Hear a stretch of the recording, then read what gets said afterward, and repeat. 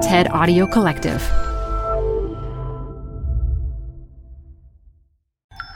This TED Talk features artist and video game maker Cornelia Geppert, recorded live at TED Salon Brightline Initiative 2019. Support comes from Zuckerman Spader. Through nearly 5 decades of taking on high-stakes legal matters, Zuckerman Spader is recognized nationally as a premier litigation and investigations firm. Their lawyers routinely represent individuals, organizations, and law firms in business disputes, government and internal investigations, and at trial, when the lawyer you choose matters most. Online at Zuckerman.com. The best place to see stars is at home with Prime Video. Get everything included with Prime, like Mr. and Mrs. Smith, starring Donald Glover and Maya Erskine. Rent or buy hits like Mean Girls, starring Renee Rapp. Or add-on channels like Max for the HBO original Curb Your Enthusiasm with Larry David. You've never seen so many stars in one place. Prime Video. Find your happy place. Restrictions apply. Prime membership not required to rent or buy. Prime membership required for add-on subscriptions. See Amazon.com/Amazon Prime for details.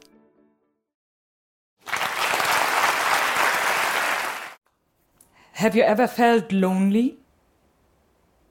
The urge of wanting to connect with people, but you seem to have no one you really would want to contact? Or it's a Friday night and you want to be with others, but you have no energy to go out, so instead you sit at home all evening, watch Netflix, and feel more alone than ever. You feel like a monster between humans that know how to function. This is what loneliness felt like to me. So I'm an artist, and I process my emotional world by sharing my feelings through my art. If you share your feelings with someone, and they understand and share those feelings too, you create an emotional and deep connection. This is why you can be surrounded by hundreds of people, jump from one Tinder date to the next, but still feel lonely. It's because these deeper connections haven't been made. So I was an always happy child. I think we nearly have no single photo of me where I don't smile broadly or laugh or joke around, and this went on until, well, it's still the case. But I had many friend groups up until as a young adult. I moved to another city for my first job as a comic artist. And like so many young, thriving people all over the planet, I concentrated all my energy into my work life. But if you spend like 90% of your daily capacity trying to succeed at work, of course there is nothing left to take care of all the other important aspects in your life, like your human relationships. Nourishing friendships as an adult is work. You need to be consistent with connecting. You need to be open, you need to be honest. And this is all I struggled with, because I tend to camouflage my real feelings by trying to appear always happy and trying to make everyone else happy too by trying to fix their problems. And I know a lot of us are guilty of this because it's an easy way to not think about your own issues, isn't it? Okay. The turning point came when I fell into an emotionally abusive relationship just a few years ago. He isolated me and left me feeling more alone than ever. It was the lowest point in my life, but it was also my wake-up call, because it was the first time that I really felt it, like loneliness. Many artists put their feelings into their art. There are endless books, movies, paintings, music, all filled with the real emotion of an artist. So as an artist myself, I did the same. I shared my feelings. I wanted to help people cope with loneliness. I wanted, to make them understand it, to really experience it through my art in a form of an interactive story, a video game. So, in our game, we called it Sea of Solitude. You are a person named Kay who is suffering from such strong loneliness that her inner feeling, the anger, feeling of hopelessness, worthlessness, turn to the outside and she becomes a monster.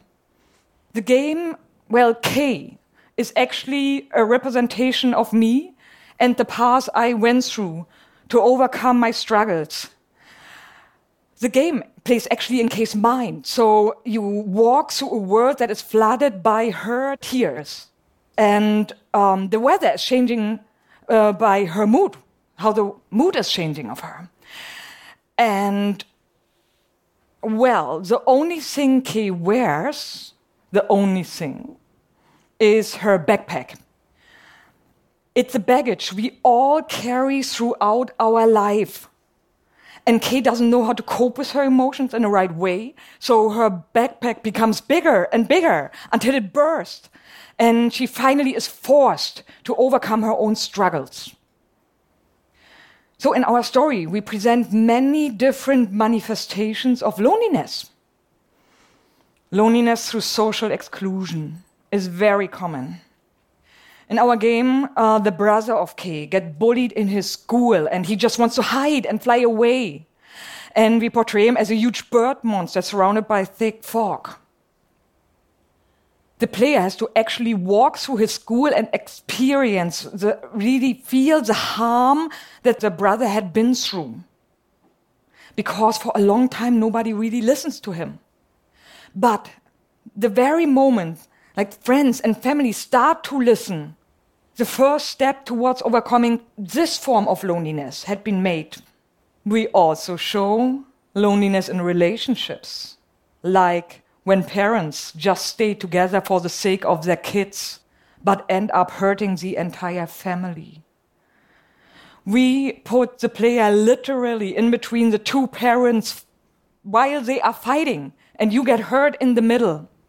They don't even see that their daughter, Kay, is right there until she breaks down. We also show loneliness through mental health issues with the boyfriend of Kay who suffers from depression and shows that sometimes it is most important to focus on your own well-being first. The boyfriend also tends to camouflage his feelings, so he appears like a lone, shiny white wolf. But the moment he starts to interact with his girlfriend, Kay, the mask falls off, and we see the black dog beneath it. Depression. Sometimes we put on a smile instead of dealing with the issues at hand, and that can ultimately make it worse, affect the people around us, and damage our relationships. So Kay herself, we portray as ripped apart into her basic emotions. Some help you, some trying to stop you. Self-doubt is a huge creature, always telling Kay how worthless she is and that she should just give up. Like in real life, self-doubt is blocking the path, and it seems impossible to overcome it. Destroying the omnipresence of self-doubt is a slow process. But in the game, you slowly shrink her, so she turns from self-doubt to actually healthy doubt, and you can finally trust her advice. We also show self-destruction. It's a huge monster always lurking nearby under the water surface. Self-destruction is actually the main antagonist of the game, and she is always trying to drown you in the ocean of tears. But when she actually drowns you, you wake up just a few moments ago and you have a chance to progress again. We wanted to show that we all go through hardships in our life, we all. But if you at least stand up and try to move forward, you are very likely to make it through your struggles, step by step. joy. Joy is something that Kay cannot really embrace or touch. It's always something in the distance. We portray joy as a child version of Kay, like with a yellow raincoat, so she is invulnerable to the ocean of tears. But joy can also turn into obsession and start to be actually harmful for Kay, like when she starts obsessing over her boyfriend. Joy will not turn back to normal until Kay is realizing that her happiness should not depend on anybody else but herself. So, our monsters appear huge and scary, but if you overcome your reluctance and approach them, you soon see that they are no monsters at all, but just fragile beings that are simply overwhelmed by what life throws at them. All of those emotions, be it self-doubt or even self-destruction, don't completely vanish in our game. The key message is to not only chase for joy or happiness, but to embrace all your emotions and bringing them into balance. Being okay with sometimes not being okay. So everyone had its own loneliness story to tell. This realization changed everything for me. Like being much more open with my emotions and concentrating much more onto my private life, my friends, my family. When we released the game, like literally thousands of fans wrote us, all sharing their stories with us and telling us that they felt not so alone anymore just because they played our game. Many people wrote us that they felt hope for a better future for themselves for the first time in decades. Many wrote us that they seek therapy now. Just because they felt, just because they played our game and felt hopeful to overcome their own struggles. Our game is not a therapy. It's not meant to be a therapy. It's just my friends and me sharing our stories through our art, video games. But we are so deeply thankful for every single message that people feel better just because we shared our story with them. So, I don't completely overcame my urge to help others. But I don't want to overcome it anymore. I love it.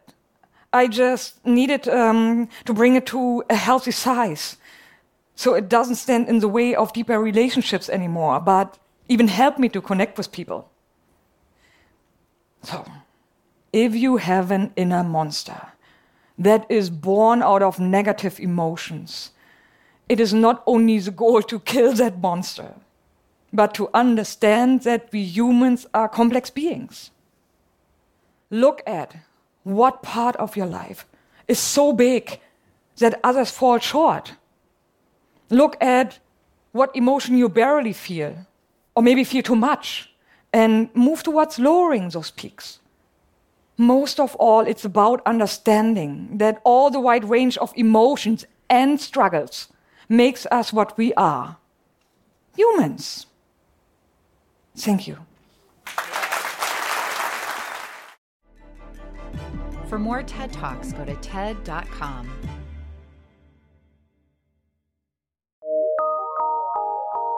PRX.